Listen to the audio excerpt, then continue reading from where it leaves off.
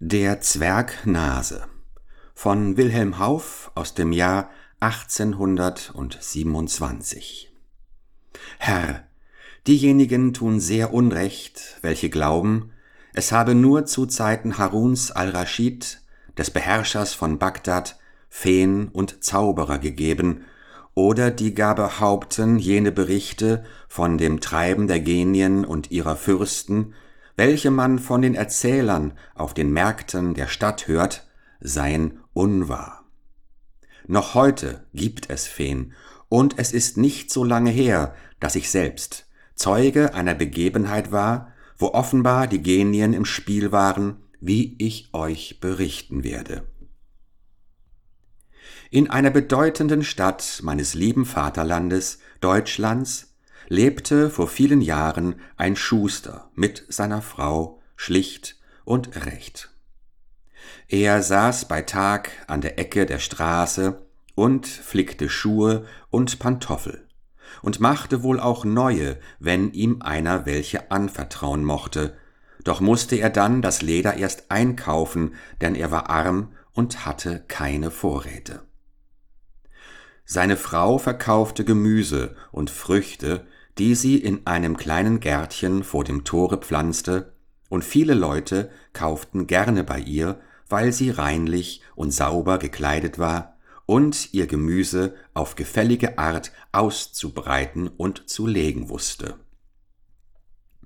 Die beiden Leutchen hatten einen schönen Knaben, angenehm von Gesicht, wohlgestaltet und für das Alter von 12 Jahren schon ziemlich groß. Er pflegte gewöhnlich bei der Mutter auf dem Gemüsemarkt zu sitzen und den Weibern oder Köchen, die viel bei der Schustersfrau eingekauft hatten, trug er wohl auch einen Teil der Früchte nach Hause, und selten kam er von einem solchen Gang zurück, ohne eine schöne Blume oder ein Stückchen Geld oder Kuchen. Denn die Herrschaften dieser Köche sahen es gerne, wenn man den schönen Knaben mit nach Hause brachte, und beschenkten ihn immer reichlich. Eines Tages saß die Frau des Schusters wieder wie gewöhnlich auf dem Markte. Sie hatte vor sich einige Körbe mit Kohl und anderem Gemüse, allerlei Kräuter und Sämereien, auch in einem kleineren Körbchen frühe Birnen, Äpfel und Aprikosen.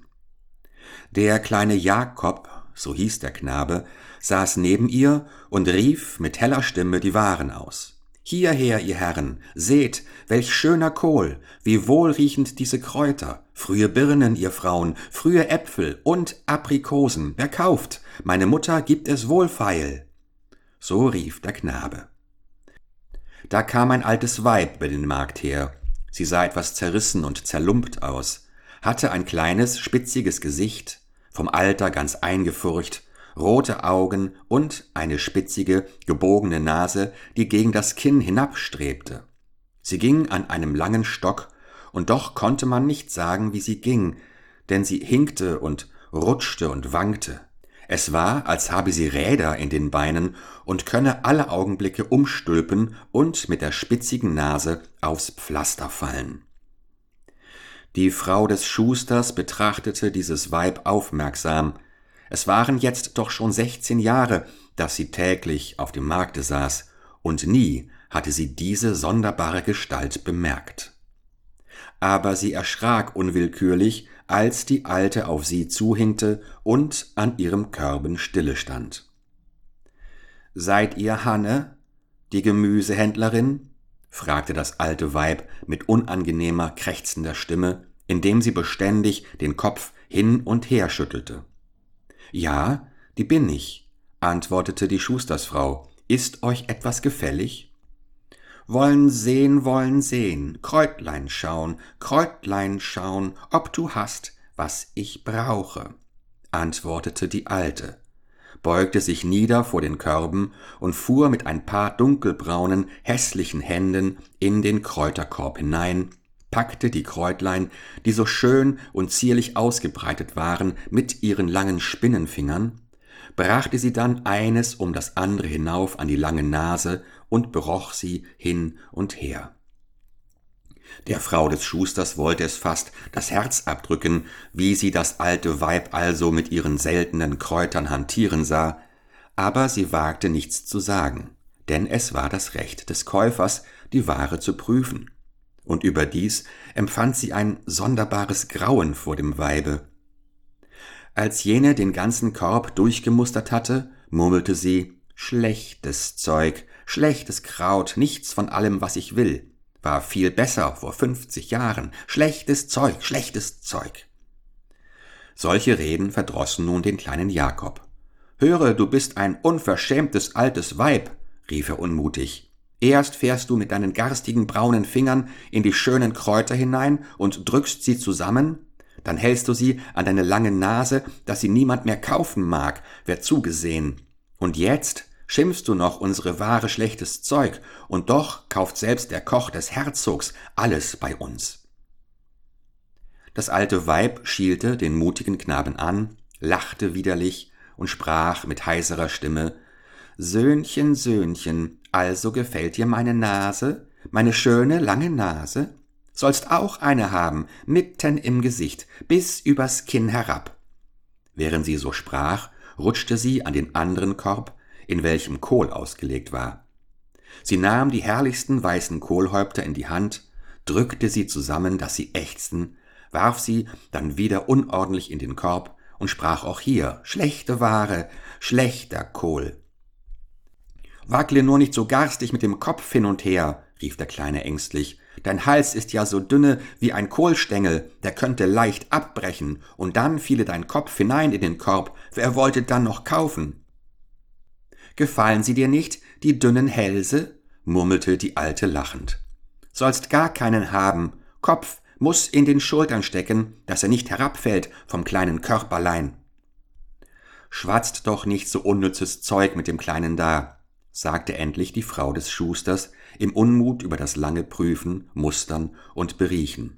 »Wenn ihr etwas kaufen wollt, so sputet euch. Ihr verscheucht mir ja die anderen Kunden.« »Gut, es sei, wie du sagst«, rief die Alte mit grimmigem Blick. »Ich will dir diese 6 Kohlhäupter abkaufen, aber siehe, ich muß mich auf den Stab stützen und kann nichts tragen. Erlaube deinem Söhnlein, dass es mir die Ware nach Hause bringt, ich will es dafür belohnen.« Der Kleine wollte nicht mitgehen und weinte, denn ihm graute vor der hässlichen Frau, aber die Mutter befahl es ihm ernstlich, weil sie es doch für eine Sünde hielt, der alten, schwächlichen Frau diese Last allein aufzubürden. Halb weinend tat er, wie sie befohlen, raffte die Kohlhäupter in ein Tuch zusammen und folgte dem alten Weibe über den Markt hin. Es ging nicht sehr schnell bei ihr, und sie brauchte beinahe 3/4 Stunden, bis sie in einen ganz entlegenen Teil der Stadt kam und endlich vor einem kleinen, baufälligen Hause stillhielt. Dort zog sie einen alten, rostigen Haken aus der Tasche, fuhr damit geschickt in ein kleines Loch in der Türe, und plötzlich sprang diese krachend auf. Aber wie war der kleine Jakob überrascht, als er eintrat! Das Innere des Hauses war prachtvoll ausgeschmückt, von Marmor war die Decke und die Wände, die Gerätschaften vom schönsten Ebenholz, mit Gold und geschliffenen Steinen eingelegt. Der Boden aber war von Glas und so glatt, dass der Kleine einigemal ausgleitete und umfiel. Die Alte aber zog ein silbernes Pfeifchen aus der Tasche und pfiff eine Weise darauf, die gellend durch das ganze Haus tönte. Da kamen sogleich einige Meerschweinchen die Treppe herab. Dem Jakob wollte es aber ganz sonderbar dünken, dass sie aufrecht auf 2 Beinen gingen, Nussschalen statt Schuhen an den Pfoten trugen, menschliche Kleider angelegt und sogar Hüte nach der neuesten Mode auf die Köpfe gesetzt hatten. »Wo habt ihr meine Pantoffeln, schlechtes Gesindel?« rief die Alte und schlug mit dem Stock nach ihnen, dass sie jammernd in die Höhe sprangen. »Wie lange soll ich noch so dastehen?« Sie sprangen schnell die Treppe hinauf und kamen wieder mit ein paar Schalen von Kokosnuss mit Leder gefüttert, welche sie der Alten geschickt an die Füße steckten. Jetzt war alles Hinken und Rutschen vorbei. Sie warf den Stab von sich und gleitete mit großer Schnelligkeit über den Glasboden hin, indem sie den kleinen Jakob an der Hand mit fortzog.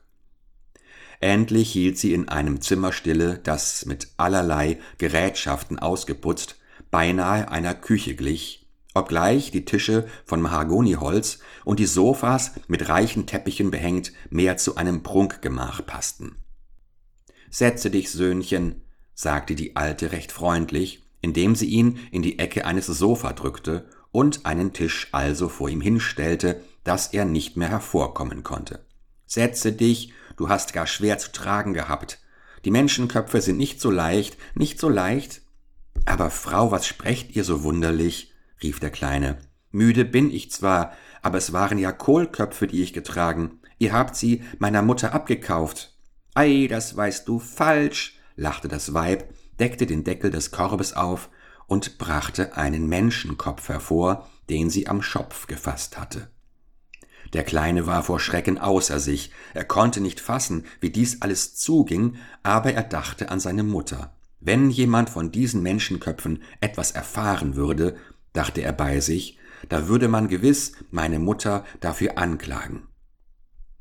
»Mußt dir nun auch etwas geben zum Lohn, weil du so artig bist«, murmelte die Alte.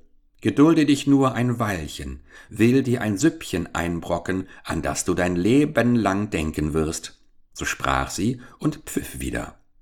Da kamen zuerst viele Meerschweinchen in menschlichen Kleidern, sie hatten Küchenschürzen umgebunden und im Gürtel Rührlöffel und Tranchiermesser, nach diesen kam eine Menge Eichhörnchen hereingehüpft, sie hatten weite türkische Beinkleider an, gingen aufrecht und auf dem Kopf trugen sie grüne Mützchen von Samt.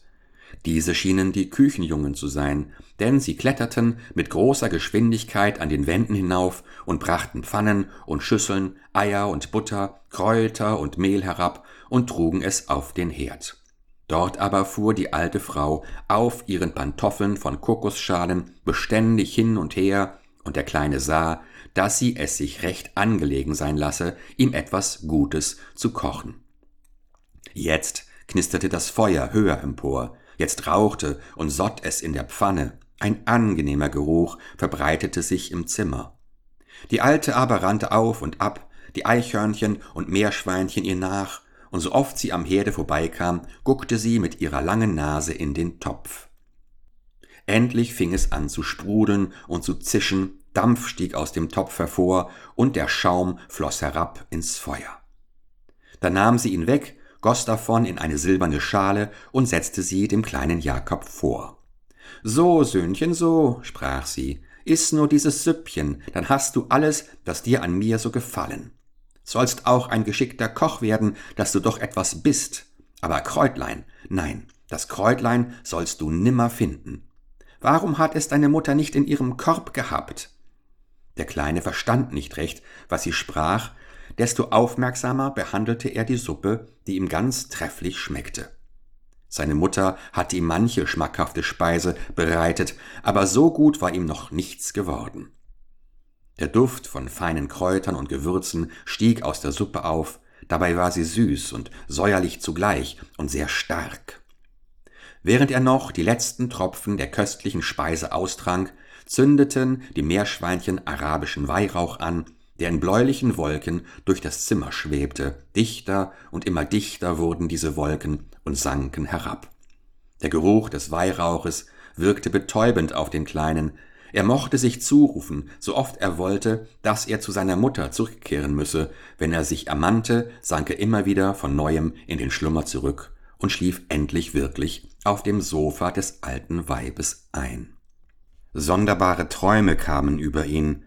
Es war ihm, als ziehe ihm die Alte seine Kleider aus und umhülle ihn dafür mit einem Eichhörnchensbalg. Jetzt konnte er Sprünge machen und klettern wie ein Eichhörnchen. Er ging mit den übrigen Eichhörnchen und Meerschweinen, die sehr artige, gesittete Leute waren, und hatte mit ihnen den Dienst bei der alten Frau. Zuerst wurde er nur zu den Diensten eines Schuhputzers gebraucht, das heißt, er musste die Kokosnüsse, welche die Frau statt der Pantoffeln trug, mit Öl salben und durch Reiben glänzend machen. Da er nun in seines Vaters Hause zu ähnlichen Geschäften oft angehalten worden war, so ging es ihm flink von der Hand. Etwa nach einem Jahre träumte er weiter, wurde er zu einem feineren Geschäft gebraucht. Er musste nämlich mit noch einigen Eichhörnchen Sonnenstäubchen fangen und, wenn sie genug hatten, solche durch das feinste Haarsieb sieben. Die Frau hielt nämlich die Sonnenstäubchen für das Allerfeinste, und weil sie nicht gut beißen konnte, denn sie hatte keinen Zahn mehr, so ließ sie sich ihr Brot aus Sonnenstäubchen zubereiten. Wiederum nach einem Jahr wurde er zu den Dienern versetzt, die das Trinkwasser für die Alte sammelten. Man denke nicht, dass sie sich hiezu etwa eine Zisterne hätten graben lassen oder ein Fass in den Hof stellte, um das Regenwasser darin aufzufangen, da ging es viel feiner zu. Die Eichhörnchen und Jakob mit ihnen mussten mit Haselnussschalen den Tau aus den Rosen schöpfen, und das war das Trinkwasser der Alten. Da sie nun bedeutend viel trank, so hatten die Wasserträger schwere Arbeit. Nach einem Jahr wurde er zum inneren Dienst des Hauses bestellt. Er hatte nämlich das Amt, die Böden reinzumachen. Da nun diese von Glas waren, worin man jeden Hauch sah, war es keine geringe Arbeit. Sie mussten sie bürsten und altes Tuch an die Füße schnallen und auf diesem künstlich im Zimmer umherfahren. Im 4. Jahr ward er endlich zur Küche versetzt. Es war dies ein Ehrenamt, zu welchem man nur nach langer Prüfung gelangen konnte. Jakob diente dort vom Küchenjungen aufwärts bis zum ersten Pastetenmacher und erreichte eine so ungemeine Geschicklichkeit und Erfahrung in allem, was die Küche betrifft, dass er sich oft über sich selbst wundern musste. Die schwierigsten Sachen, Pasteten von 200erlei Essenzen, Kräutersuppen, von allen Kräutlein der Erde zusammengesetzt, alles lernte er, alles verstand er schnell und kräftig zu machen. So waren etwa 7 Jahre im Dienste des alten Weibes vergangen. Da befahl sie ihm eines Tages, indem sie die Kokosschuhe auszog, Korb und Krückenstock zur Hand nahm, um auszugehen, er solle ein Hühnlein rupfen, mit Kräutern füllen und solches schön bräunlich und gelb rösten, bis sie wiederkäme. Er tat dies nach den Regeln der Kunst. Er drehte dem Hühnlein den Kragen um, brühte es in heißem Wasser, zog ihm geschickt die Federn aus, schabte ihm nachher die Haut, dass sie glatt und fein wurde, und nahm ihm die Eingeweide heraus. Sodann fing er an, die Kräuter zu sammeln, womit er das Hühnlein füllen sollte. In der Kräuterkammer gewahrte er aber diesmal ein Wandschränkchen, dessen Türe halb geöffnet war und das er sonst nie bemerkt hatte. Er ging neugierig näher, um zu sehen, was es enthalte, und siehe da, es standen viele Körbchen darinnen, von welchem ein starker, angenehmer Geruch ausging. Er öffnete eines dieser Körbchen und fand darin Kräutlein von ganz besonderer Gestalt und Farbe. Die Stängel und Blätter waren blaugrün und trugen oben eine kleine Blume von brennendem Rot mit Gelb verbrämt. Er betrachtete sinnend diese Blume, beroch sie, und sie strömte denselben starken Geruch aus, von dem einst jene Suppe, die ihm die Alte gekocht, geduftet hatte. Aber so stark war der Geruch, dass er zu niesen anfing, immer heftiger niesen musste und am Ende niesend erwachte. Da lag er auf dem Sofa des alten Weibes und blickte verwundert umher. »Nein, wie man aber so lebhaft träumen kann«, sprach er zu sich, »hätte ich jetzt doch schwören wollen, dass ich ein schnödes Eichhörnchen, ein Kamerade von Meerschweinen und anderem Ungeziefer, dabei aber ein großer Koch geworden sei. Wie wird die Mutter lachen, wenn ich ihr alles erzähle? Aber wird sie nicht auch schmälen, dass ich in einem fremden Hause einschlafe, statt ihr zu helfen auf dem Markte?« Mit diesen Gedanken raffte er sich auf, um hinwegzugehen. Noch waren seine Glieder vom Schlafe ganz steif, besonders sein Nacken, denn er konnte den Kopf nicht recht hin und her bewegen. Er musste auch selbst über sich lächeln, dass er so schlaftrunken war, denn alle Augenblicke, ehe er sich versah, stieß er mit der Nase an einen Schrank oder an die Wand oder schlug sie, wenn er sich schnell umwandte, an einen Türpfosten.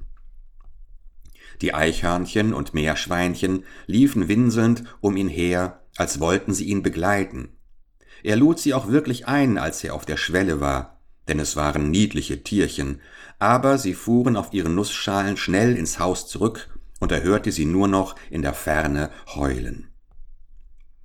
Es war ein ziemlich entlegener Teil der Stadt, wohin ihn die Alte geführt hatte, und er konnte sich kaum aus den engen Gassen herausfinden. Auch war dort ein großes Gedränge, denn es musste sich, wie ihm dünkte, gerade in der Nähe ein Zwerg sehen lassen. Überall hörte er rufen: »Ei, seht den hässlichen Zwerg! Wo kommt der Zwerg her? Ei, was hat er doch für eine lange Nase! Und wie ihm der Kopf in den Schultern steckt und die braunen, hässlichen Hände!« Zu einer andern Zeit wäre er wohl auch nachgelaufen, denn er sah für sein Leben gern Riesen oder Zwerge oder seltsame fremde Trachten. Aber so musste er sich sputen, um zur Mutter zu kommen. Es war ihm ganz ängstlich zumut, als er auf den Markt kam.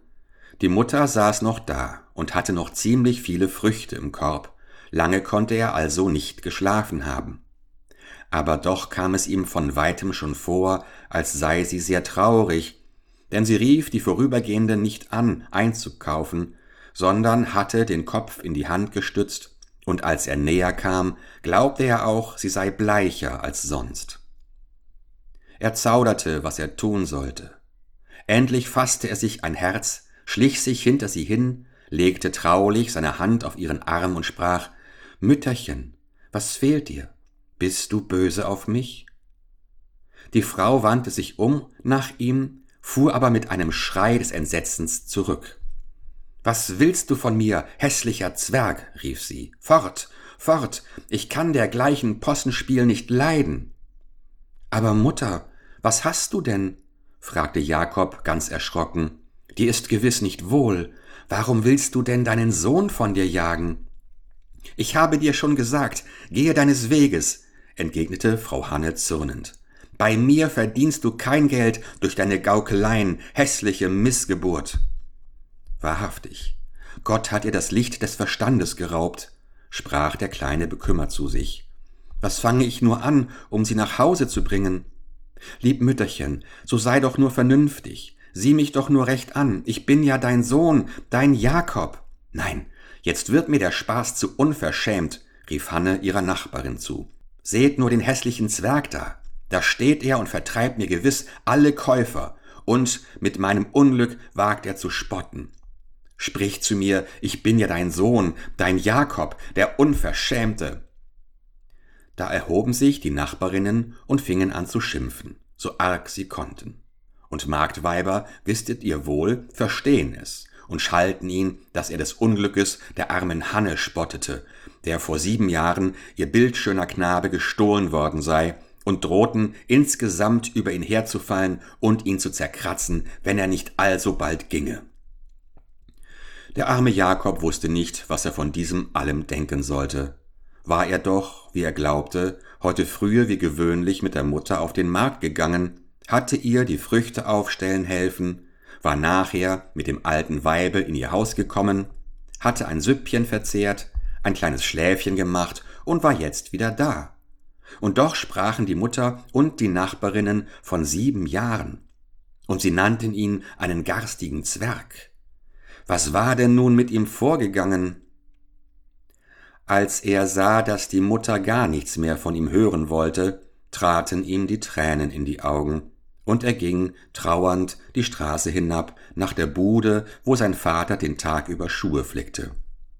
»Ich will dich doch sehen«, dachte er bei sich, »ob er mich auch nicht kennen will? Unter die Türe will ich mich stellen und mit ihm sprechen.« Als er an der Bude des Schusters angekommen war, stellte er sich unter die Türe und schaute hinein. Der Meister war so emsig mit seiner Arbeit beschäftigt, dass er ihn gar nicht sah. Als er aber einmal zufällig einen Blick nach der Türe warf, ließ er Schuhe, Draht und Pfriem auf die Erde fallen und rief mit Entsetzen: »Um Gottes Willen, was ist das? Was ist das?« »Guten Abend, Meister«, sprach der Kleine, indem er vollends in den Laden trat. »Wie geht es euch?« »Schlecht, schlecht, kleiner Herr«, antwortete der Vater zu Jakobs großer Verwunderung, denn er schien ihn auch nicht zu kennen. »Das Geschäft will mir nicht recht von der Hand, bin so allein und werde jetzt alt, und doch ist mir ein Geselle zu teuer.« »Aber habt ihr denn kein Söhnlein, das euch nach und nach an die Hand gehen könnte bei der Arbeit?« forschte der Kleine weiter. »Ich hatte einen. Er hieß Jakob und müsste jetzt ein schlanker, gewandter Bursche von 20 Jahren sein, der mir tüchtig unter die Arme greifen könnte. Ha, das müsste ein Leben sein.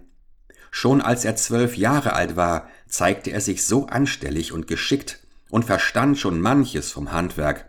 Und hübsch und angenehm war er auch.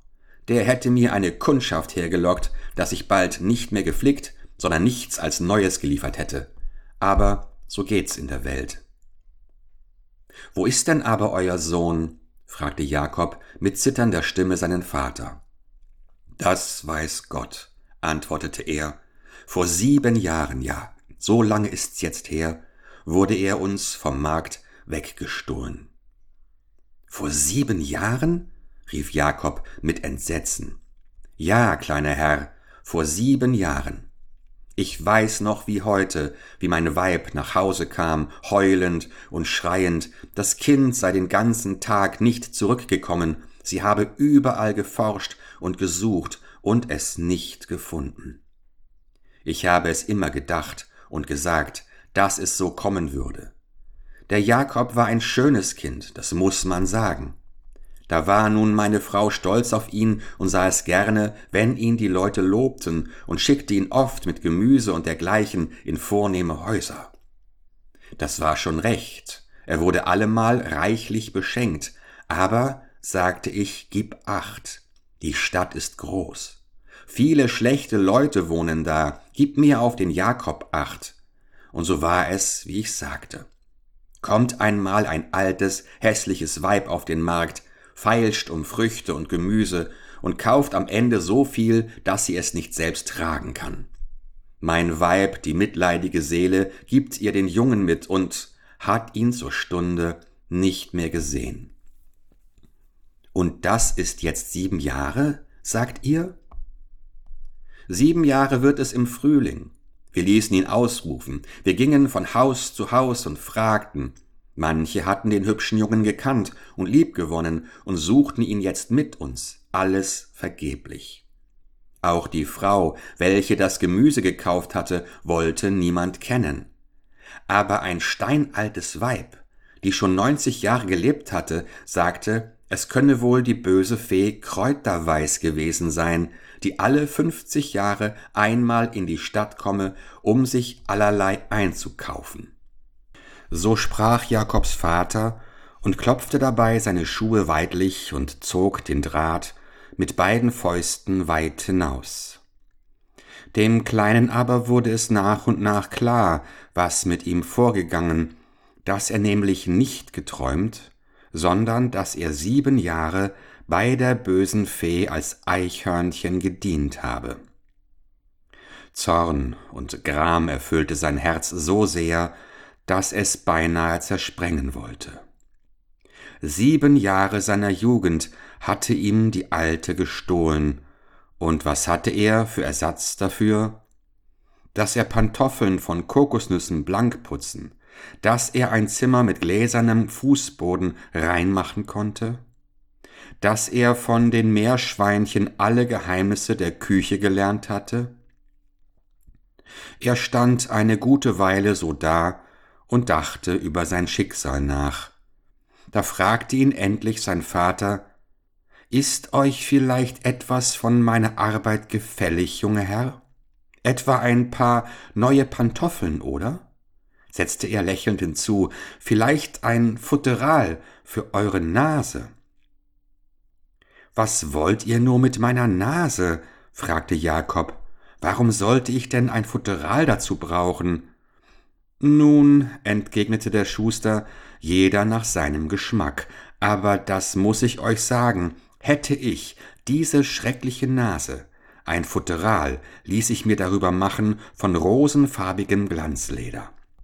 Schaut, da habe ich ein schönes Stückchen zur Hand. Freilich würde man eine Elle wenigstens dazu brauchen, aber wie gut wäret ihr verwahrt, kleiner Herr. So weiß ich gewiss, stoßt ihr euch an jedem Türpfosten, an jedem Wagen, dem ihr ausweichen wollet.« Der Kleine stand stumm vor Schrecken. Er betastete seine Nase, sie war dick und wohl 2 Hände lang. So hatte also die Alte auch seine Gestalt verwandelt.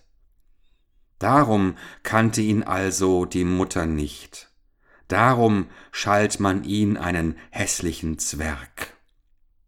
»Meister«, sprach er halb weinend zu dem Schuster, »habt ihr keinen Spiegel bei der Hand, worin ich mich beschauen könnte?« »Junger Herr«, erwiderte der Vater mit Ernst, »ihr habt nicht gerade eine Gestalt empfangen, die euch eitel machen könnte. Und ihr habt nicht Ursache, alle Stunden in den Spiegel zu gucken. Gewöhnt es euch ab. Es ist besonders bei euch eine lächerliche Gewohnheit.« »Ach, so lasst mich doch in den Spiegel schauen«, rief der Kleine. »Gewiss, es ist nicht aus Eitelkeit.« »Lasset mich in Ruhe. Ich hab keinen im Vermögen. Meine Frau hat ein Spiegelchen, ich weiß aber nicht, wo sie es verborgen. Müsst ihr aber durchaus in den Spiegel gucken. Nun, über der Straße hin wohnt Urban, der Barbier. Der hat einen Spiegel, 2-mal so groß als euer Kopf. Gucket dort hinein und indessen guten Morgen.« Mit diesen Worten schob ihn der Vater ganz gelinde zur Bude hinaus, schloss die Türe hinter ihm zu und setzte sich wieder zur Arbeit. Der Kleine aber ging sehr niedergeschlagen über die Straße zu Urban, dem Barbier, den er noch aus früheren Zeiten wohl kannte. »Guten Morgen, Urban«, sprach er zu ihm, »ich komme, euch um eine Gefälligkeit zu bitten. Seid so gut und lasset mich ein wenig in euren Spiegel schauen.« »Mit Vergnügen, dort steht er«, rief der Barbier lachend, und seine Kunden, denen er den Bart scheren sollte, lachten weidlich mit. »Ihr seid ein hübsches Bürschchen, schlank und fein, ein Hälschen wie ein Schwan, Händchen wie eine Königin und ein Stumpfnäschen. Man kann es nicht schöner sehen. Ein wenig eitel seid ihr darauf, das ist wahr. Aber beschauet euch immer, man soll nicht von mir sagen, ich habe euch aus Neid nicht in meinen Spiegel schauen lassen.« So sprach der Barbier, und wieherndes Gelächter füllte die Baderstube. Der Kleine aber war indes vor den Spiegel getreten und hatte sich beschaut. Tränen traten ihm in die Augen. »Ja, so konntest du freilich deinen Jakob nicht wiedererkennen, liebe Mutter«, sprach er zu sich. »So war er nicht anzuschauen in den Tagen der Freude, wo du gerne mit ihm prangtest vor den Leuten.« Seine Augen waren klein geworden wie die der Schweine. Seine Nase war ungeheuer und hing über Mund und Kinn herunter. Der Hals schien gänzlich weggenommen worden zu sein, denn sein Kopf stak tief in den Schultern. Und nur mit den größten Schmerzen konnte er ihn rechts und links bewegen. Sein Körper war noch so groß als vor 7 Jahren, da er 12 Jahre alt war. Aber wenn andere vom 12. bis ins 20. in die Höhe wachsen, so wuchs er in die Breite. Der Rücken und die Brust waren weit ausgebogen und waren anzusehen wie ein kleiner, aber sehr dick gefüllter Sack. Dieser dicke Oberleib saß auf kleinen, schwachen Beinchen, die dieser Last nicht gewachsen schienen, aber umso größer waren die Arme, die ihm am Leib herabhingen. Sie hatten die Größe wie die eines wohlgewachsenen Mannes. Seine Hände waren grob und braungelb, seine Finger lang und spinnenartig, und wenn er sie recht ausstreckte, konnte er damit auf den Boden reichen, ohne dass er sich bückte. So sah er aus, der kleine Jakob. Zum missgestalteten Zwerg war er geworden. Jetzt gedachte er auch jenes Morgens, an welchem das alte Weib an die Körbe seiner Mutter getreten war. Alles, was er damals an ihr getadelt hatte, die lange Nase, die hässlichen Finger, alles hatte sie ihm angetan, und nur den langen, zitternden Hals hatte sie gänzlich weggelassen. »Nun habt ihr euch jetzt genug beschaut, mein Prinz?« sagte der Barbier, indem er zu ihm trat und ihn lächelnd betrachtete. »Wahrlich, wenn man sich dergleichen träumen lassen wollte, so komisch könnte es einem im Traume nicht vorkommen. Doch ich will euch einen Vorschlag machen, kleiner Mann. Mein Barbierzimmer ist zwar sehr besucht, aber doch seit neuerer Zeit nicht so, wie ich wünsche. Das kommt daher, weil mein Nachbar, der Barbier Schaum, irgendwo einen Riesen aufgefunden hat, der ihm die Kunden ins Haus lockt. Nun, ein Riese zu werden ist gerade keine Kunst, aber so ein Männchen wie ihr, ja, das ist schon ein ander Ding. Tretet bei mir in Dienste, kleiner Mann, ihr sollt Wohnung, Essen, Trinken, Kleider, alles sollt ihr haben. Dafür stellt ihr euch morgens unter meine Türe und ladet die Leute ein, hereinzukommen. Ihr schlaget den Seifenschaum, reichet den Kunden das Handtuch und seid versichert, wir stehen uns beide gut dabei. Ich bekomme mehr Kunden als jener mit dem Riesen, und jeder gibt euch gerne noch ein Trinkgeld.« Der Kleine war in seinem Innern empört über den Vorschlag, als Lockvogel für einen Barbier zu dienen. Aber musste er sich nicht diesen Schimpf geduldig gefallen lassen? Er sagte dem Barbier daher ganz ruhig, dass er nicht Zeit habe zu dergleichen Diensten, und ging weiter. Hatte das böse alte Weib seine Gestalt unterdrückt, so hatte sie doch seinem Geist nichts anhaben können. Das fühlte er wohl, denn er dachte und fühlte nicht mehr, wie er vor 7 Jahren getan. Nein, er glaubte in diesem Zeitraum weiser, verständiger geworden zu sein. Er trauerte nicht um seine verlorene Schönheit, nicht über diese hässliche Gestalt, sondern nur darüber, dass er wie ein Hund von der Türe seines Vaters gejagt werde. Darum beschloss er, noch einen Versuch bei seiner Mutter zu machen. Er trat zu ihr auf den Markt und bat sie, ihm ruhig zuzuhören. Er erinnerte sie an jenen Tag, an welchem er mit dem alten Weibe gegangen. Er erinnerte sie an alle einzelnen Vorfälle seiner Kindheit, erzählte ihr dann, wie er 7 Jahre als Eichhörnchen gedient habe bei der Fee und wie sie ihn verwandelte, weil er sie damals getadelt.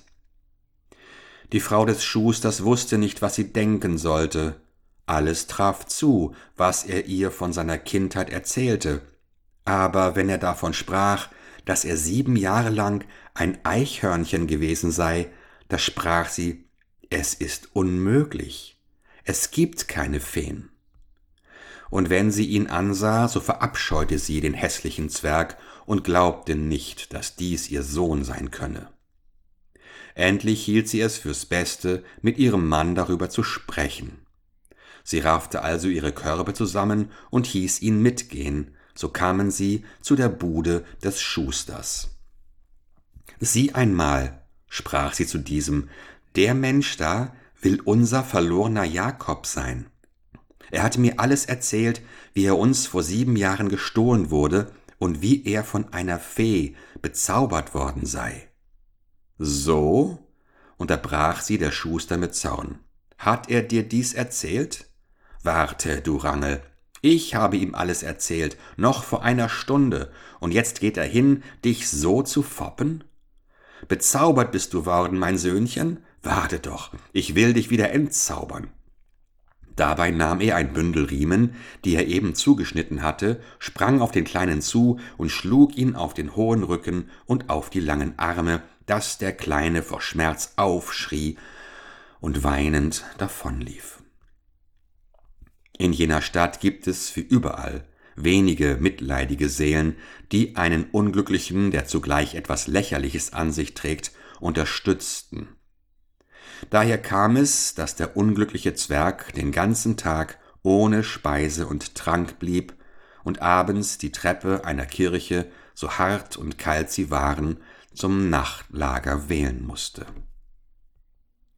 Als ihn aber am nächsten Morgen die ersten Strahlen der Sonne erweckten, da dachte er ernstlich darüber nach, wie er sein Leben fristen könnte, da ihn Vater und Mutter verstoßen. Er fühlte sich zu stolz, um als Aushängeschild eines Barbiers zu dienen. Er wollte nicht zu einem Possenreißer sich verdingen und sich um Geld sehen lassen. Was sollte er anfangen? Da fiel ihm mit einem Mal bei, dass er als Eichhörnchen große Fortschritte in der Kochkunst gemacht habe. Er glaubte, nichts mit Unrecht hoffen zu dürfen, dass er es mit manchem Koch aufnehmen könne. Er beschloss, feine Kunst zu benützen. Sobald es daher lebhafter wurde auf den Straßen und der Morgen ganz heraufgekommen war, trat er zuerst in die Kirche und verrichtete sein Gebet. Dann trat er seinen Weg an. Der Herzog, der Herr des Landes, o Herr, war ein bekannter Schlemmer und Lecker, der eine gute Tafel liebte und seine Köche in allen Weltteilen aufsuchte. Zu seinem Palast begab sich der Kleine. Als er an die äußerste Pforte kam, fragten die Türhüter nach seinem Begehr und hatten ihren Spott mit ihm. Er aber verlangte nach dem Oberküchenmeister. Sie lachten und führten ihn durch die Vorhöfe, und wo er hinkam, blieben die Diener stehen, schauten nach ihm, lachten weidlich und schlossen sich an, so daß nach und nach ein ungeheurer Zug von Dienern aller Art sich die Treppe des Palastes hinaufbewegte. Die Stallknechte warfen ihre Striegel weg, die Läufer liefen, was sie konnten, die Teppichbreiter vergaßen, die Teppiche auszuklopfen, alles drängte und trieb sich. Es war ein Gewühl, als sei der Feind vor den Toren, und das Geschrei, ein Zwerg, habt ihr den Zwerg gesehen, füllte die Lüfte. Da erschien der Aufseher des Hauses mit grimmigem Gesicht, eine ungeheure Peitsche in der Hand, in der Türe. »Um des Himmels willen, ihr Hunde, was macht ihr solchen Lärm? Wisset ihr nicht, dass der Herr noch schläft?« Und dabei schwang er die Geißel und ließ sie unsanft auf den Rücken einiger Stallknechte und Türhüter niederfallen. »Ach Herr«, riefen sie, »seht ihr denn nicht, da bringen wir einen Zwerg, wie ihr noch keinen gesehen.« Der Aufseher des Palastes zwang sich mit Mühe, nicht laut aufzulachen, als er des Kleinen ansichtig wurde, denn er fürchtete, durch Lachen seiner Würde zu schaden. Er trieb daher mit der Peitsche die übrigen hinweg, führte den Kleinen ins Haus und fragte nach seinem Begehr. Als er hörte, jener wolle zum Küchenmeister, erwiderte er: »Du irrst dich, mein Söhnchen, zu mir, dem Aufseher des Hauses willst du. Du willst Leibzwerg werden beim Herzog. Ist es nicht also?« »Nein, Herr«, antwortete der Zwerg, »ich bin ein geschickter Koch und erfahren in allerlei seltenen Speisen.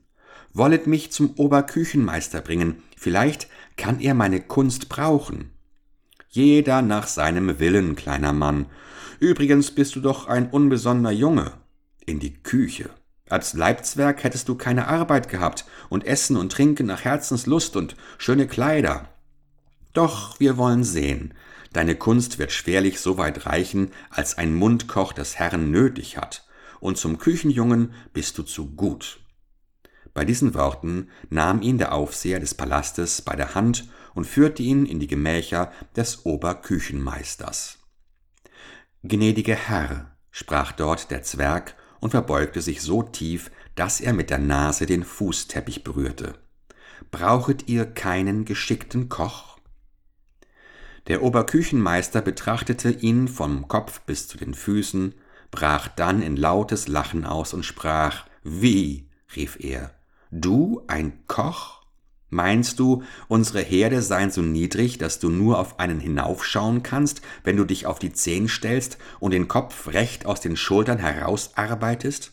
»Oh, lieber Kleiner, wer dich zu mir geschickt hat, um dich als Koch zu verdingen, der hat dich zum Narren gehabt.« So sprach der Oberküchenmeister und lachte weidlich, und mit ihm lachte der Aufseher des Palastes und alle Diener, die im Zimmer waren.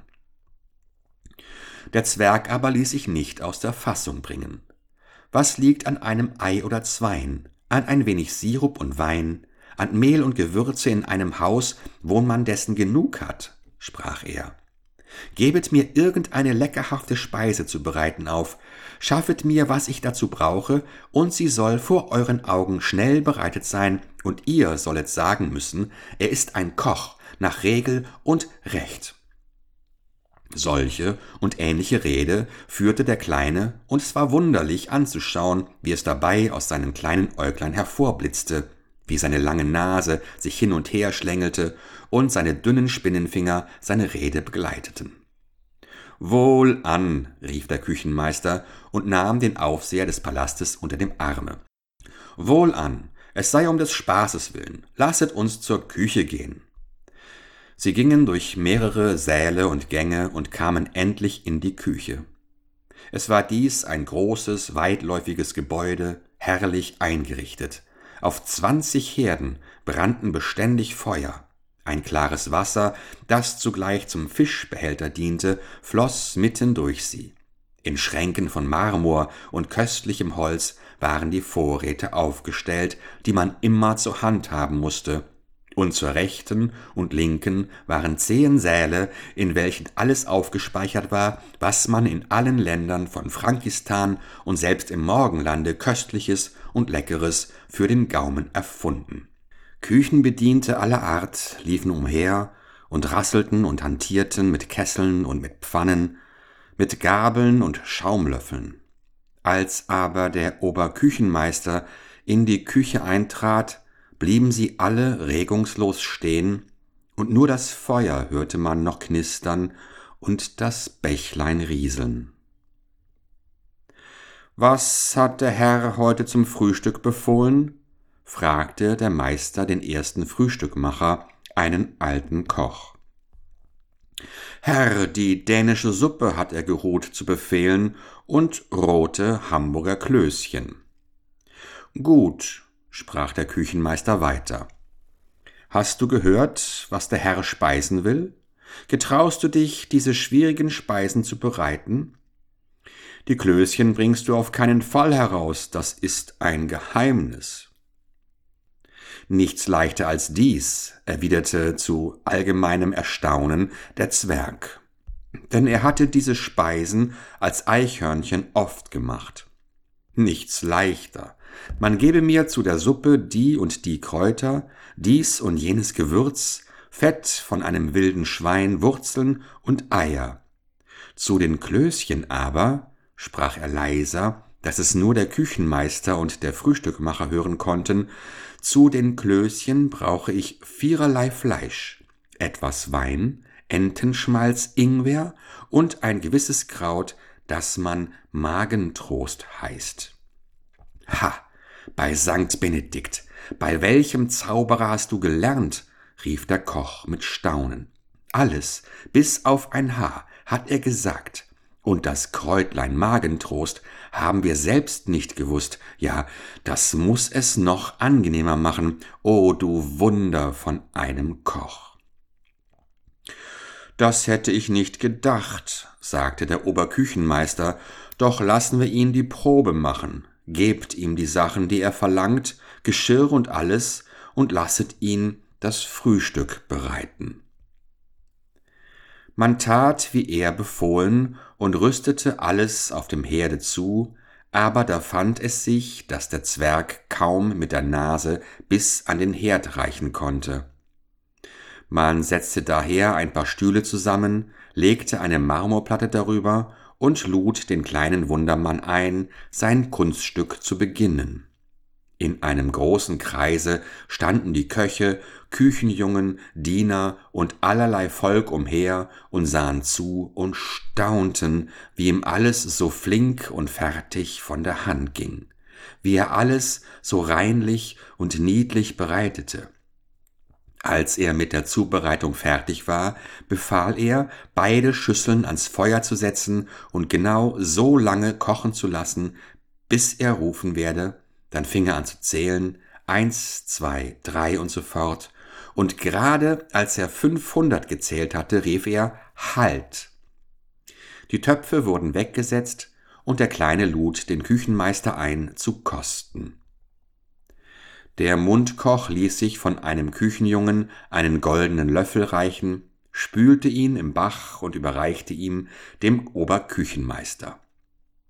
Dieser trat mit feierlicher Miene an den Herd, nahm von den Speisen, kostete, drückte die Augen zu, schnalzte vor Vergnügen mit der Zunge und sprach dann: Köstlich! Beides Herzogs Leben, köstlich! Wollet ihr nicht auch ein Löffelchen zu euch nehmen, Aufseher des Palastes? Dieser verbeugte sich, nahm den Löffel, versuchte und war vor Vergnügen und Lust außer sich. Eure Kunst in Ehren, lieber Frühstücksmacher, ihr seid ein erfahrener Koch, aber so herrlich habt ihr weder die Suppe noch die Hamburger Klöße machen können. Auch der Koch kostete jetzt, schüttelte dann dem Zwerg ehrfurchtsvoll die Hand und sagte: Kleiner, du bist Meister in der Kunst. Ja, das Kräutlein Magentrost, das gibt allem einen ganz eigenen Reiz. In diesem Augenblick kam der Kammerdiener des Herzogs in die Küche und berichtete, dass der Herr das Frühstück verlange. Die Speisen wurden nun auf silberne Platten gelegt und dem Herzog zugeschickt. Der Oberküchenmeister aber nahm den Kleinen in sein Zimmer und unterhielt sich mit ihm. Kaum waren sie aber halb so lange da, als man ein Paternoster spricht, es ist dies das Gebet der Franken, o Herr, und dauert nicht halb so lang als das Gebet der Gläubigen, so kam schon ein Bote und rief den Oberküchenmeister zum Herrn. Er kleidete sich schnell in sein Festkleid und folgte dem Boten. Der Herzog sah sehr vergnügt aus. Er hatte alles aufgezehrt, was auf den silbernen Platten gewesen war, und wischte sich eben den Bart ab, als der Oberküchenmeister zu ihm eintrat. »Höre, Küchenmeister«, sprach er, »ich bin mit deinen Köchen bisher immer sehr zufrieden gewesen, aber sage mir, wer hat mir heute mein Frühstück bereitet? So köstlich war es nie, seit ich auf dem Thron meiner Väter sitze. Sage an, wie er heißt, der Koch, dass wir ihm einige Dukaten zum Geschenk schicken.« »Herr, das ist eine wunderbare Geschichte«, antwortete der Oberküchenmeister und erzählte, wie man ihm heute frühe einen Zwerg gebracht, der durchaus Koch werden wollte, und wie sich dies alles begeben. Der Herzog verwunderte sich höchlich, ließ den Zwerg vor sich rufen und fragte ihn aus, wer er sei und woher er komme.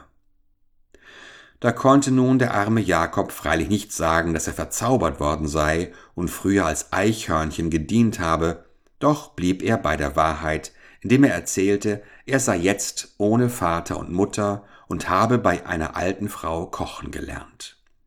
Der Herzog fragte nicht weiter, sondern ergötzte sich an der sonderbaren Gestalt seines neuen Koches.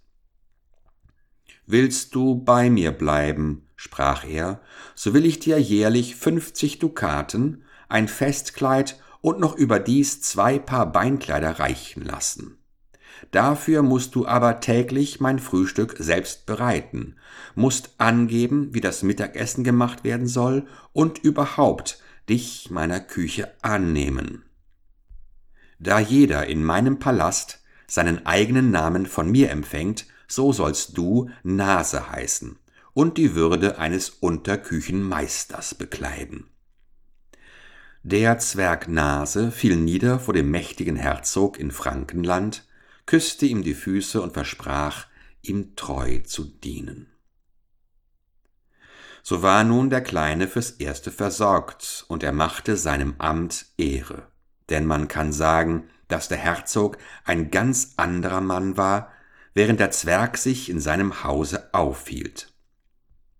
sonst hatte es ihm oft beliebt, die Schüsseln oder Platten, die man ihm auftrug, den Köchen an den Kopf zu werfen, ja, dem Oberküchenmeister selbst warf er im Zorn einmal einen gebackenen Kalbsfuß, der nicht weich genug geworden war, so heftig an die Stirne, dass er umfiel und 3 Tage zu Bette liegen musste. Der Herzog machte zwar, was er im Zorn getan, durch einige Hände voll Dukaten wieder gut, aber dennoch war nie ein Koch ohne Zittern und Zagen mit den Speisen zu ihm gekommen. Seit der Zwerg im Hause war, schien alles wie durch Zauber umgewandelt. Der Herr aß jetzt statt 3-mal des Tages 5-mal, um sich an der Kunst seines kleinsten Dieners recht zu laben, und dennoch verzog er nie eine Miene zum Unmut. Nein, er fand alles neu, trefflich, war leutselig und angenehm und wurde von Tag zu Tag fetter. Oft ließ er mitten unter der Tafel den Küchenmeister und den Zwerg Nase rufen, setzte den einen rechts, den anderen links zu sich und schob ihnen mit seinen eigenen Fingern einige Bissen der köstlichen Speisen in den Mund, eine Gnade, welche sie beide wohl zu schätzen wussten. Der Zwerg war das Wunder der Stadt. Man erbat sich flehentlich Erlaubnis vom Oberküchenmeister, den Zwerg kochen zu sehen, und einige der vornehmsten Männer hatten es so weit gebracht beim Herzog, dass ihre Diener in der Küche beim Zwerg Unterrichtsstunden genießen durften, was nicht wenig Geld eintrug, denn jeder zahlte täglich einen halben Dukaten. Und um die übrigen Köche bei guter Laune zu erhalten und sie nicht neidisch auf ihn zu machen, überließ ihnen Nase dieses Geld, das die Herren für den Unterricht ihrer Köche zahlen mussten. So lebte Nase beinahe 2 Jahre in äußerlichem Wohlleben und Ehre, und nur der Gedanke an seine Eltern betrübte ihn. So lebte er, ohne etwas Merkwürdiges zu erfahren, bis sich folgender Vorfall ereignete. Der Zwerg Nase war besonders geschickt und glücklich in seinen Einkäufen. Daher ging er, so oft es ihm die Zeit erlaubte, immer selbst auf den Markt, um Geflügel und Früchte einzukaufen. Eines Morgens ging er auch auf den Gänsemarkt und forschte nach schweren, fetten Gänsen, wie sie der Herr liebte. Er war musternd schon einige Mal auf und ab gegangen, seine Gestalt weit entfernt, hier Lachen und Spott zu erregen, gebot Ehrfurcht, denn man erkannte ihn als den berühmten Mundkoch des Herzogs, und jede Gänsefrau fühlte sich glücklich, wenn er ihr die Nase zuwandte.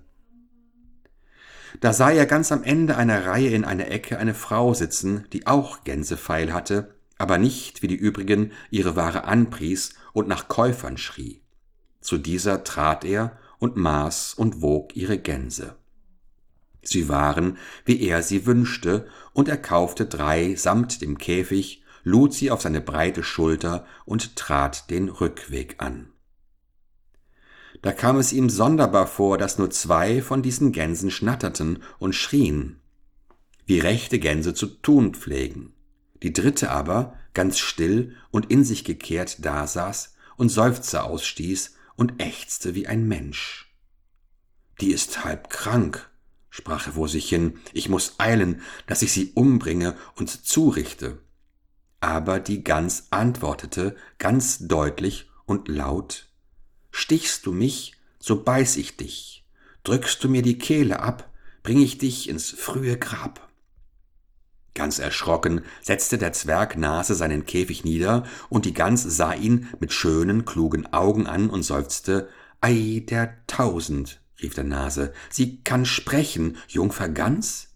Das hätte ich nicht gedacht. Na, sei sie nur nicht ängstlich. Man weiß zu leben und wird einem so seltenen Vogel nicht zu Leibe gehen. Aber ich wollte wetten, sie ist nicht von jeher in diesen Federn gewesen. War ich ja selbst einmal ein schnödes Eichhörnchen.« »Du hast recht«, erwiderte die Gans, »wenn du sagst, ich sei nicht in dieser schmachvollen Hülle geboren worden.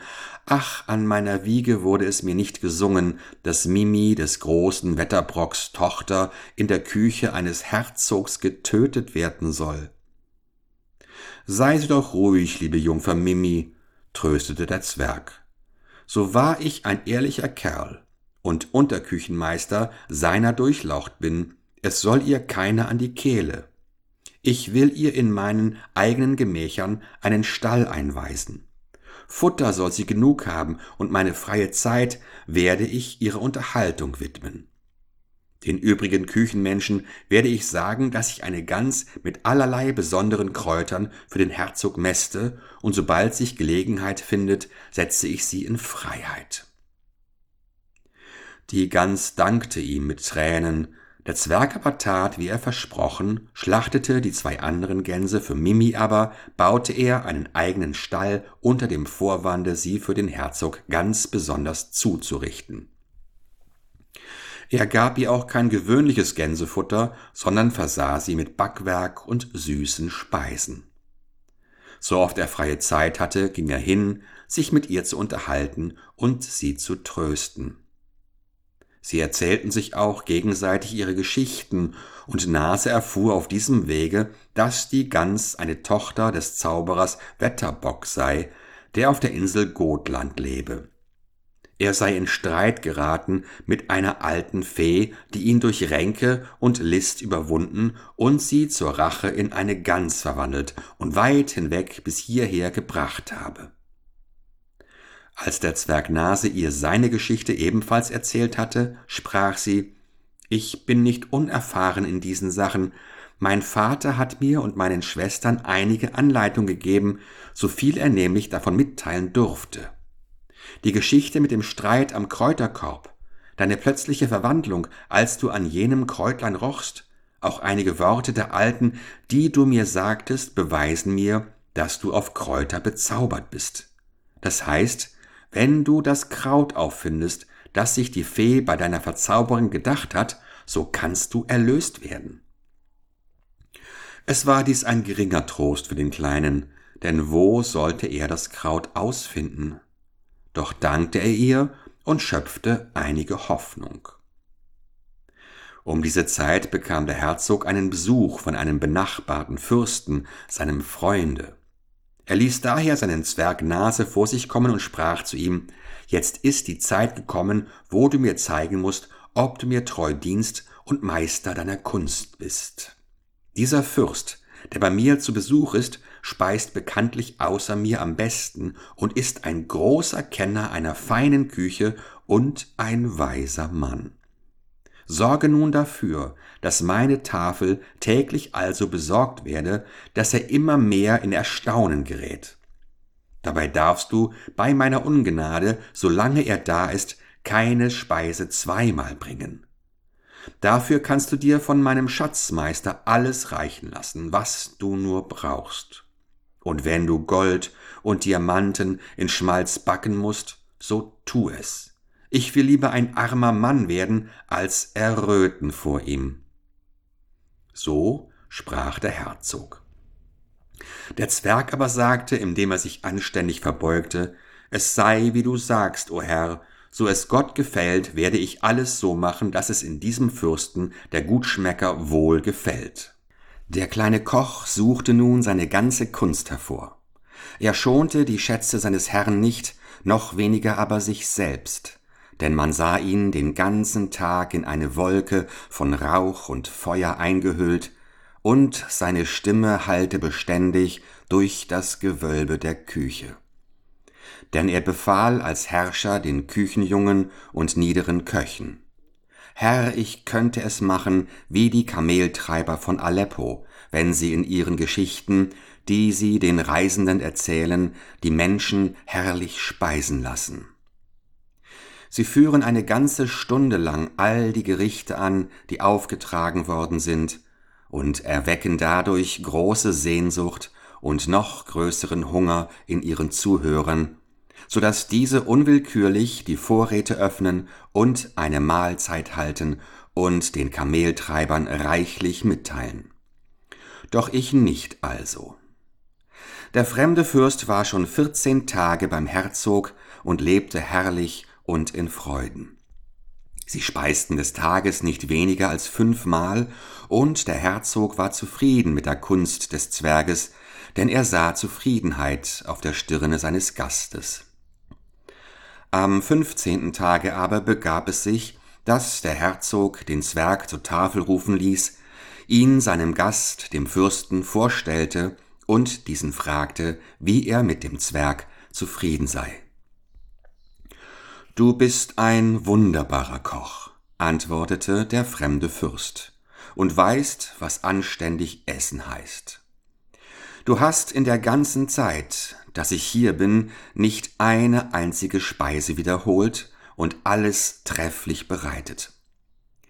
Aber sage mir doch, warum bringst du so lange nicht die Königin der Speisen, die Pastete Suzeraine?« Der Zwerg war sehr erschrocken, denn er hatte von dieser Pastetenkönigin nie gehört.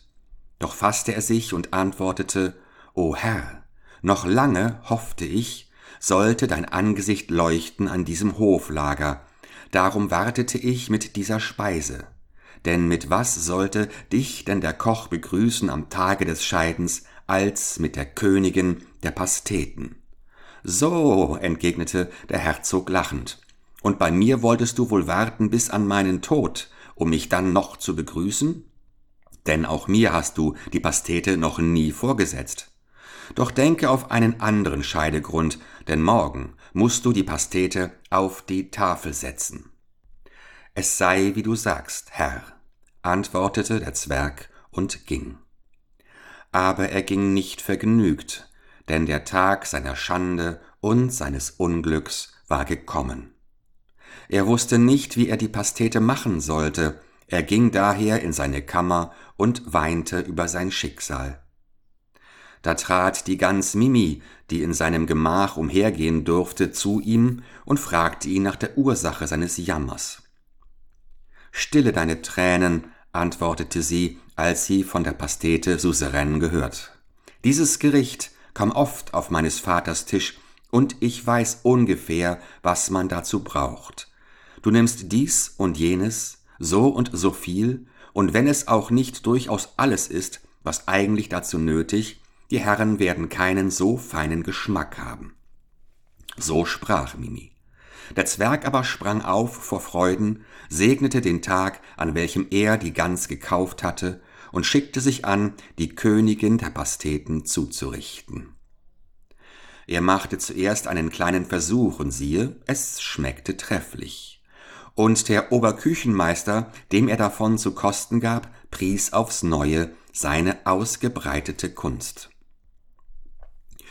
Den andern Tag setzte er die Pastete in größerer Form auf und schickte sie warm, wie sie aus dem Ofen kam, nachdem er sie mit Blumenkränzen geschmückt hatte, auf die Tafel. Er selbst aber zog sein bestes Festkleid an und ging in den Speisesaal.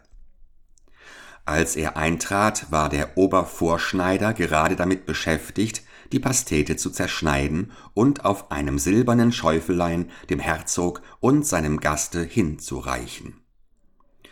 Der Herzog tat einen tüchtigen Biss hinein, schlug die Augen auf zur Decke und sprach, nachdem er geschluckt hatte, »Ah, ah, ah, mit Recht nennt man dies die Königin der Pasteten. Aber mein Zwerg ist auch der König aller Köche. Nicht also, lieber Freund?« Der Gast nahm einige kleine Bissen zu sich, kostete und prüfte aufmerksam und lächelte dabei höhnisch und geheimnisvoll. »Das Ding ist recht artig gemacht«, antwortete er, indem er den Teller hinwegrückte. »Aber die Suzeraine ist es denn doch nicht ganz. Das habe ich mir wohl gedacht.« Da runzelte der Herzog vor Unmut die Stirne und errötete vor Beschämung. »Hund von einem Zwerg«, rief er, »wie wagst du es, deinem Herrn dies anzutun? Soll ich dir deinen großen Kopf abhacken lassen, zur Strafe für deine schlechte Kocherei?« »Ach, Herr, um des Himmels willen, ich habe das Gericht doch zubereitet nach den Regeln der Kunst. Es kann gewiss nichts fehlen.« So sprach der Zwerg und zitterte. »Es ist eine Lüge, du Bube«, erwiderte der Herzog und stieß ihn mit dem Fuße von sich. »Mein Gast würde sonst nicht sagen, es fehlt etwas. Dich selbst will ich zerhacken und backen lassen in eine Pastete.« »Habt Mitleiden«, rief der Kleine und rutschte auf den Knien zu dem Gast, dessen Füße er umfasste. »Saget, was fehlt in dieser Speise, dass sie eurem Gaumen nicht zusagt? Lasset mich nicht sterben wegen einer Handvoll Fleisch und Mehl.« »Das wird dir wenig helfen, mein lieber Nase«, antwortete der Fremde mit Lachen. »Das habe ich mir schon gestern gedacht, dass du diese Speise nicht machen kannst wie mein Koch. Wisse, es fehlt ein Kräutlein, das man hierzulande gar nicht kennt. Das Kraut Niesmitlust.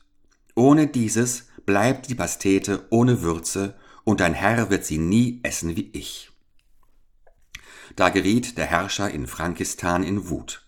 »Und doch werde ich sie essen«, rief er mit funkelnden Augen, »denn ich schwöre, auf meine fürstliche Ehre, entweder zeige ich euch morgen die Pastete, wie ihr sie verlanget, oder den Kopf dieses Burschen aufgespießt auf dem Tor meines Palastes.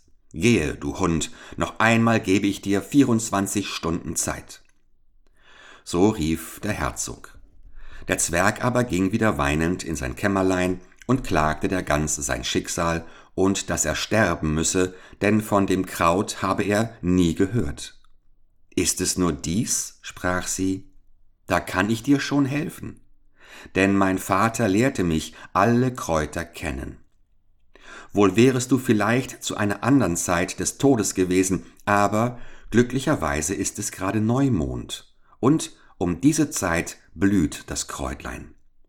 Doch sage an, sind alte Kastanienbäume in der Nähe des Palastes?« »Oh ja«, erwiderte Nase mit leichterem Herzen, »am See, 200 Schritte vom Haus, steht eine ganze Gruppe.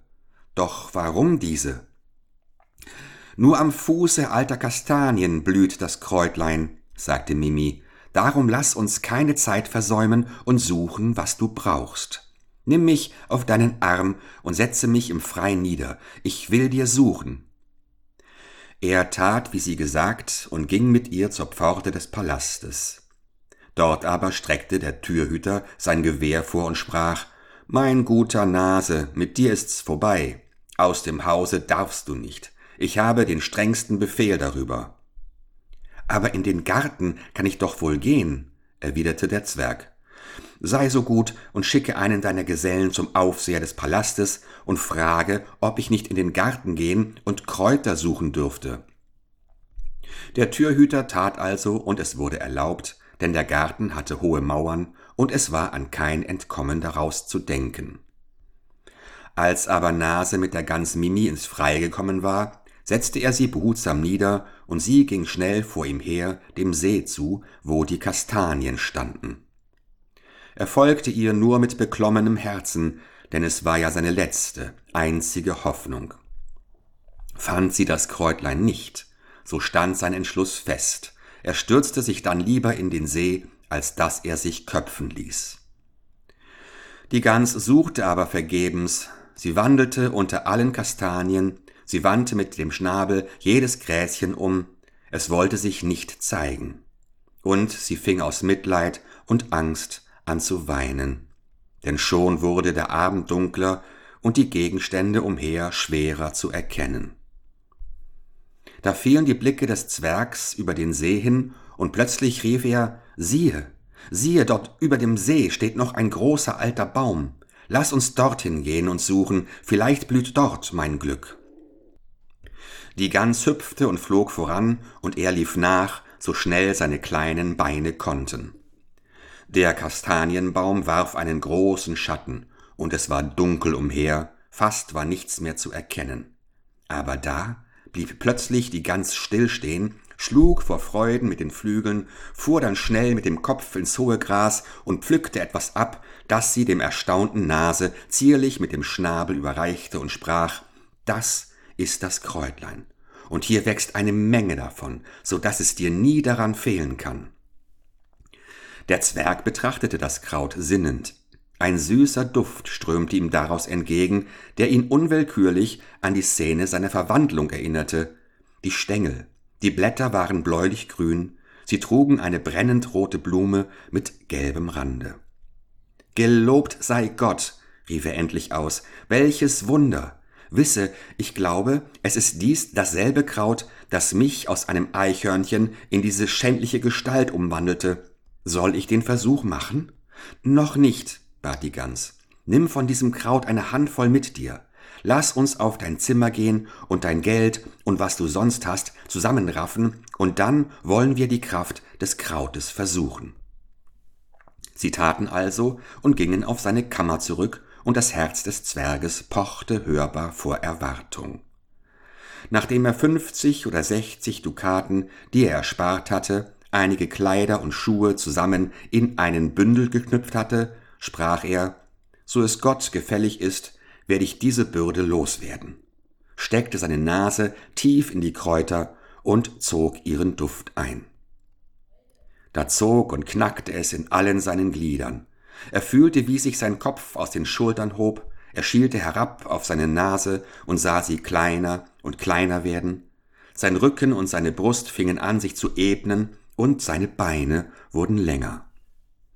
Die Gans sah mit Erstaunen diesem allem zu. »Ha, was du groß, was du schön bist«, rief sie.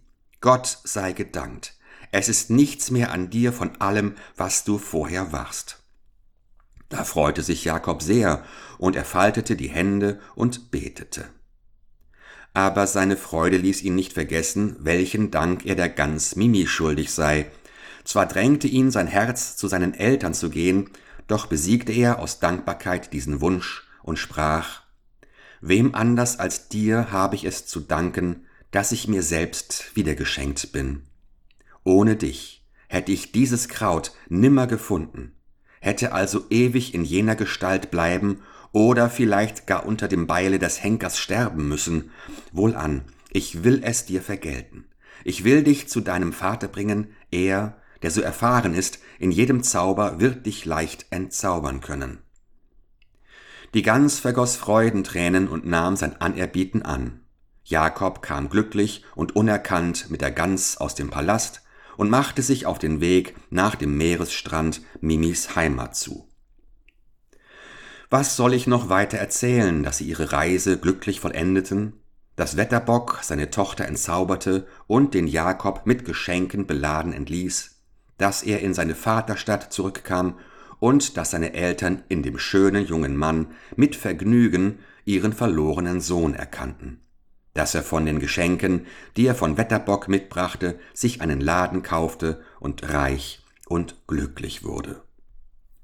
Nur so viel will ich noch sagen, dass nach seiner Entfernung aus dem Palast des Herzogs große Unruhe entstand. Denn als am andern Tag der Herzog seinen Schwur erfüllen und dem Zwerg, wenn er die Kräuter nicht gefunden hätte, den Kopf abschlagen lassen wollte, war er nirgends zu finden. Der Fürst aber behauptete, der Herzog habe ihn heimlich entkommen lassen, um sich nicht seines besten Kochs zu berauben, und klagte ihn an, dass er wortbrüchig sei. Dadurch entstand denn ein großer Krieg zwischen beiden Fürsten, der in der Geschichte unter dem Namen Kräuterkrieg wohl bekannt ist. Es wurde manche Schlacht geschlagen, aber am Ende doch Frieden gemacht, und diesen Frieden nennt man bei uns den Pastetenfrieden, weil beim Versöhnungsfest durch den Koch des Fürsten die Suzeraine, die Königin der Pasteten, zubereitet wurde, welches sich der Herr Herzog trefflich schmecken ließ. So führen oft die kleinsten Ursachen zu großen Folgen. Und dies, o Herr, ist die Geschichte des Zwerges Nase.